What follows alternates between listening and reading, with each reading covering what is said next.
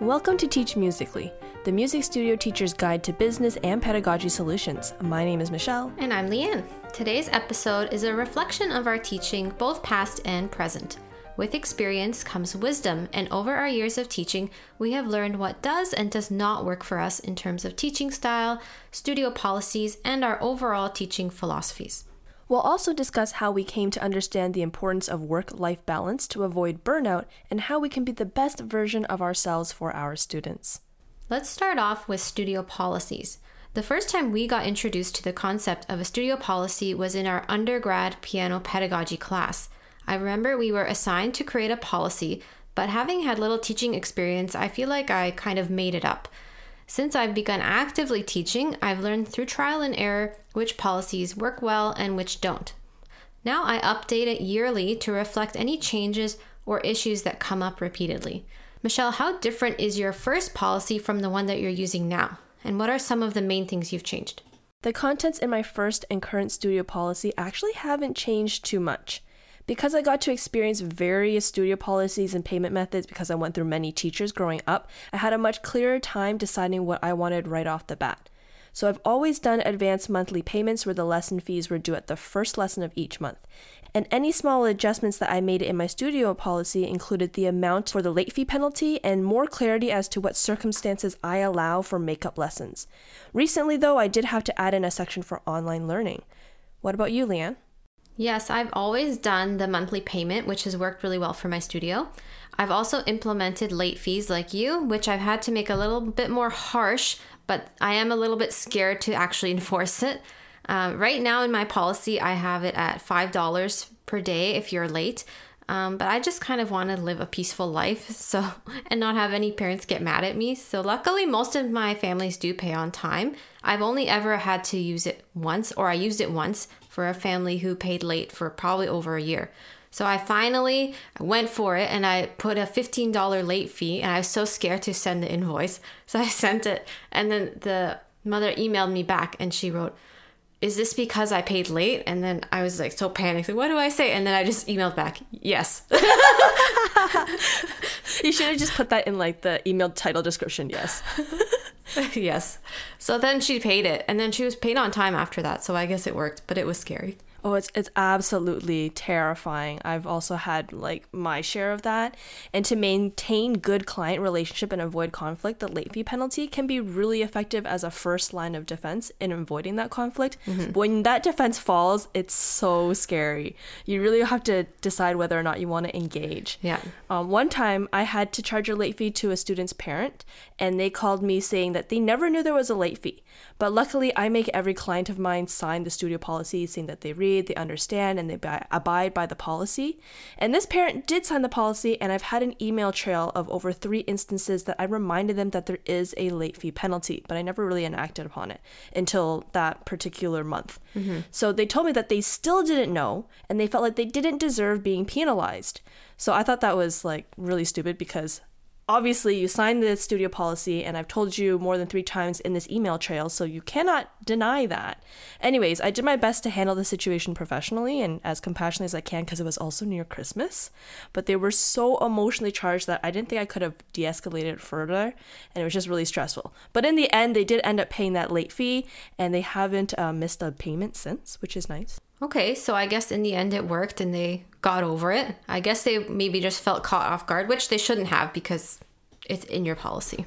Another thing that I've become more strict on is my makeup lesson policy. Me too. I was getting a little bit frustrated that students were asking to reschedule for all kinds of reasons like family trip, a school event, things like that. So I've laid it out now very clearly in my policy.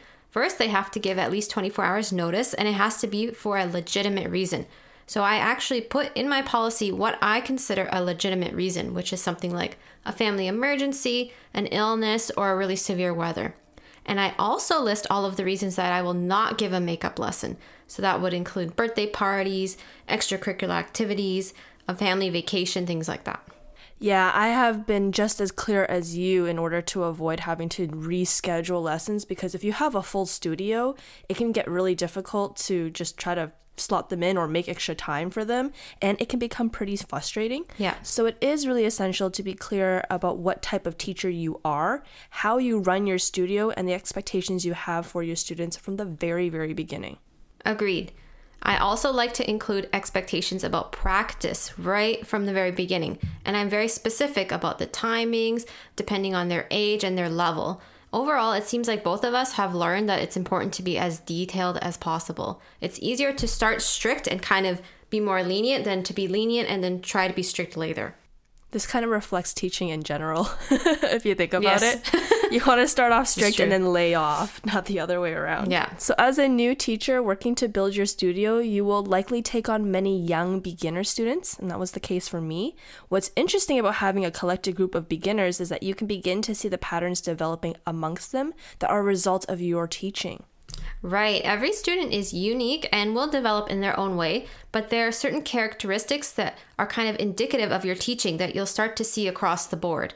It can really inform you what you're doing well and what you might need to change. This started becoming evident to me when I noticed a lot of my students were struggling with rhythm. At first, I thought it would just take more time to develop that sense of pulse, but when I would hear other teachers' beginner students playing, I didn't see these problems. So I realized I think it's me and my approach, and I need to be a little bit more strict. Did you have any sort of realizations like this? Yeah, I did. Some of my students that I've noticed would neglect listening to the end of the way that they're shaping notes. So sometimes the ends of staccatos or the phrases would just cut off abruptly. And I realized it's because I paid more attention in teaching them how to listen and physically approach the beginning of a note and not really actually also talking about listening to how they're going to end the note. So now I try to maintain their focus on the beginning, the middle, and the end of the note. So how has your methods in teaching rhythm evolved? I think overall, I've become a lot more strict in creating really solid foundations of all the basic skills. Looking back, I think I was just not patient enough with my beginners, and this might be because I wanted them to advance more quickly so that we could work on more interesting music. Any teacher who has taught all beginners know it can be a little bit repetitive, a little bit mundane, going over the basics lesson after lesson. But I know now that I have to be more strict about counting rhythm precisely, establishing that really strong sense of pulse. I've also realized rhythm is actually one of the more important skills because it's really evident when a student is lacking that sense of pulse, even to someone who doesn't know anything about music. Yeah, that's so true. And I feel the same way as you. I drill rhythm in so many different ways, whether it's getting them to move their bodies to a beat, writing in the counting out loud, doing two-handed rhythms, showing rhythm and beat and practicing with them weekly. Another skill I've noticed that I need to start right from the beginning is the oral skills and training the inner ear. So with the very young students, I start with solfege from day one, and we do sing and we do playbacks. When they practice, I encourage them to sing the rhythm, the finger numbers, and the letter names or in solfege as they play. Wow, that's good. And they need that too. It's good practice. I still feel like I need to do more of these things, but honestly, I find it really tiring because I feel like the whole lesson I'm counting 1, 2, 3, and you have to do it with some enthusiasm, and then I'm singing and I'm clapping and I'm like exhausted by the end. And then when I ask them to count out loud, they're like, oh, this is tiring. And actually, I had a student last week that was like, I think to be a piano teacher, you need good lungs because it takes a lot to count. And I was like, yes, it does. Thank you for noticing. Thank you for acknowledging that. Yeah, it is. Like, I know when I make my students sing the rhythm and then do the finger numbers and the letter names, it's tiring for me, it's tiring for them. And then they start to struggle because their brain just doesn't have enough RAM to like really read all that and do it. But when they practice, it makes them a lot more precise and they're playing a lot more accurate. So yeah, I really get tired when I have like 5 young students in a row and they're all working on the same level and we're doing the same thing mentally, and my voice gets tired too, especially in the morning. If it's like a 8 a.m. Saturday morning student, like I will be doing vocal exercises before I meet them. It's rough. Yeah, it's rough. Some studios, I notice they charge more if you're more advanced, but I feel like it takes just as much energy for the young beginners. So I never understood that. I think charging for more for younger students makes more sense because not only do you have this like larger responsibility to develop a strong foundation, but it's a different type of teaching and you have to be so much more...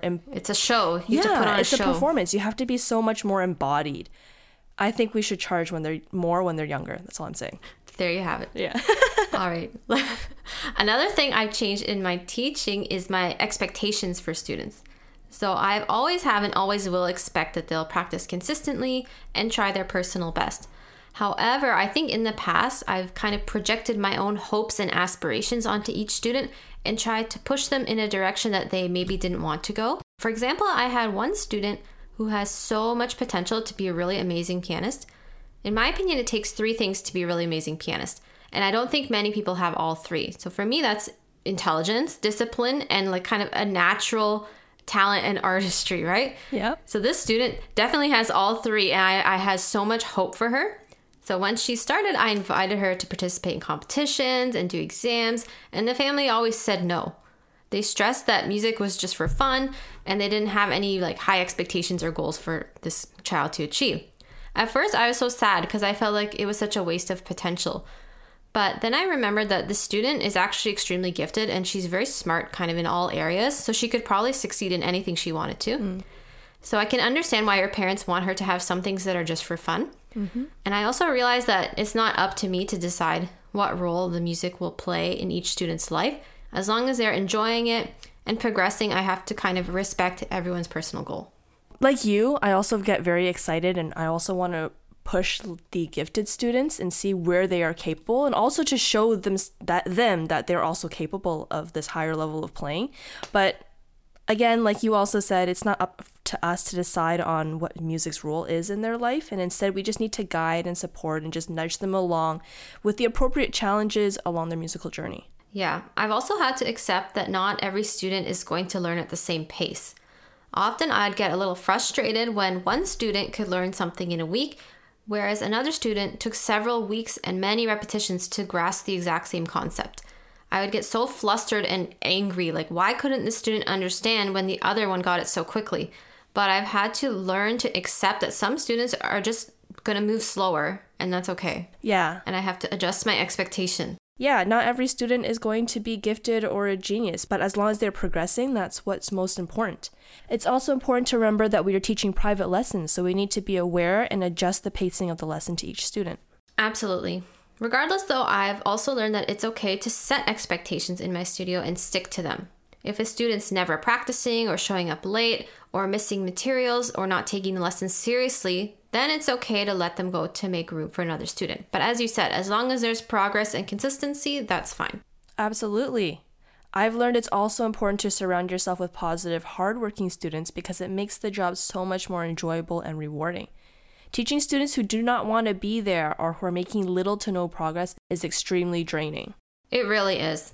Once I was lucky enough to have a full studio and a bit of a wait list, I began to slowly let go of students that sort of sucked the energy out of me. Gradually, I built up a studio of dedicated students with really great parents, and my life feels really a lot more stress-free now. This reminds me of a comment you made about being more picky about who you teach. So what are some of the things that you've become more picky about, and how has it helped you improve your job satisfaction? Well, I've become more selective on the types of students and parents that I want to work with. I've had a phase in my studio where I wanted students and parents who were high achieving. Now, during this time in my life, I want a more laid-back studio of students and parents who don't stress me out but still value and respect music lessons. So these are students who enjoy music and will want to practice, but they don't mind going at a more comfortable pace. They don't necessarily need to take exams or competitions. They just want to enjoy music for the sake of music. Yeah, I think curating your studio to a certain type of family also gets a little bit easier once you start getting new students via referral as opposed to from advertising. That's because they know specifically how your studio works and if you're the type of teacher that their friend or family member will be searching for. Okay, let's talk about an aspect of teaching that can affect a lot of teachers, which is burnout. Have you ever experienced teacher burnout, and how did you know that you had gotten there? Oh, for sure. I think there will be a time that every teacher is going to experience some kind of burnout. In a way, without that experience, you'll never know your limit. So I experienced burnout in my first serious year of teaching. I had a full studio of over 40 students. I worked 6 days a week plus 2 classroom-style theory classes. And these group classes were 2 hours each, back-to-back for a total of 4 hours, not including all the marking I would have to do the night before. Whoa. Yeah, it was crazy. I will never want to do that ever again. So while I had this opportunity to be exposed to many types of students and hone my skills, I don't think, like I said, I would ever want to go back to that time. What about you? I've experienced it as well. And even now with the adjustments I've made, I usually start to feel it coming on right before the holidays in December and sometimes in May or June once the kids are sort of nearing the end of the school year and getting more tired and losing some momentum.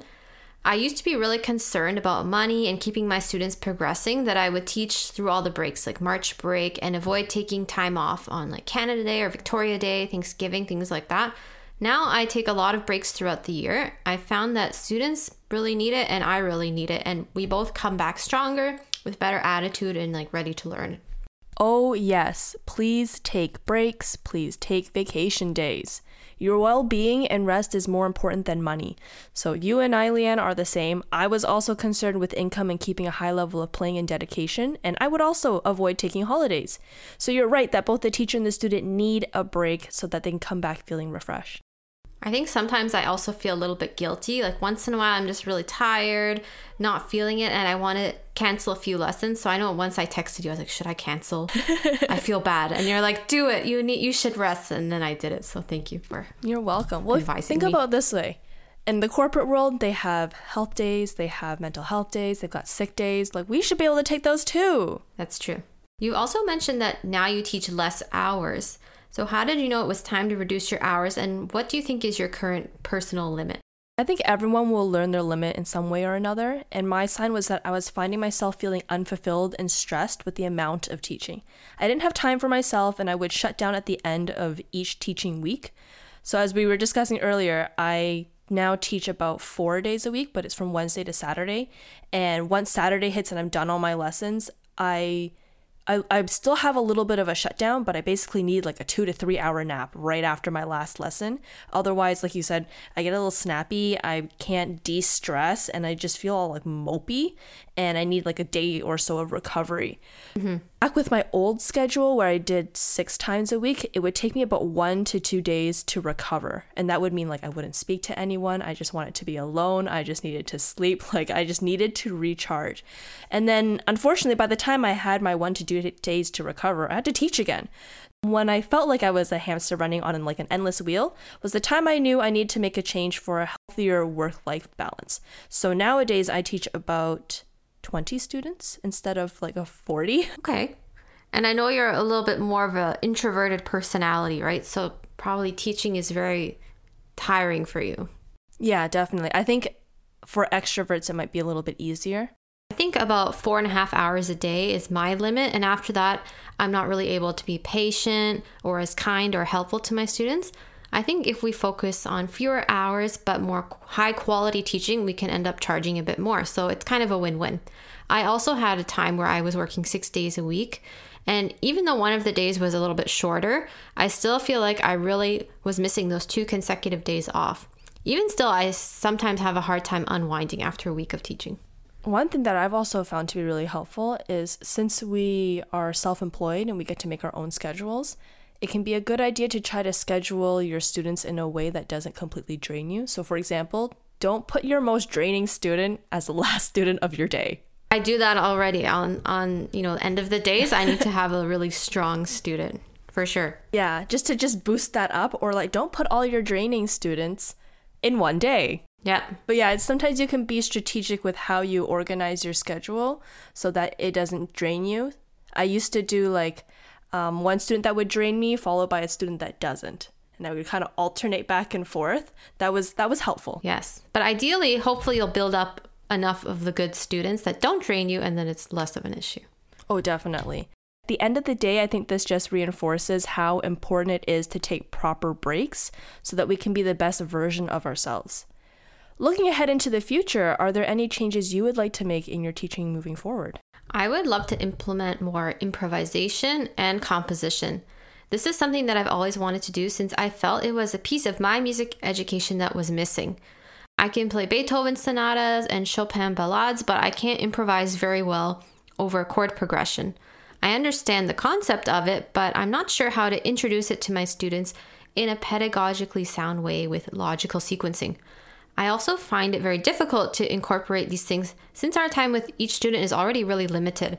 Even with a 1-hour lesson, there's only so much I can do, so I hope to find a way I can make this a part of lessons more consistently. I've also considered starting an enriched program with my more dedicated students. So in this program, they would continue with their usual weekly lessons, but then we'd have a gathering once a month, maybe to learn music theory, music history, to play for each other, things like that. What about you? Is there anything that you want to add or change going forward? Before I go into my things that I want to change, I totally hear you about not having enough time in lessons.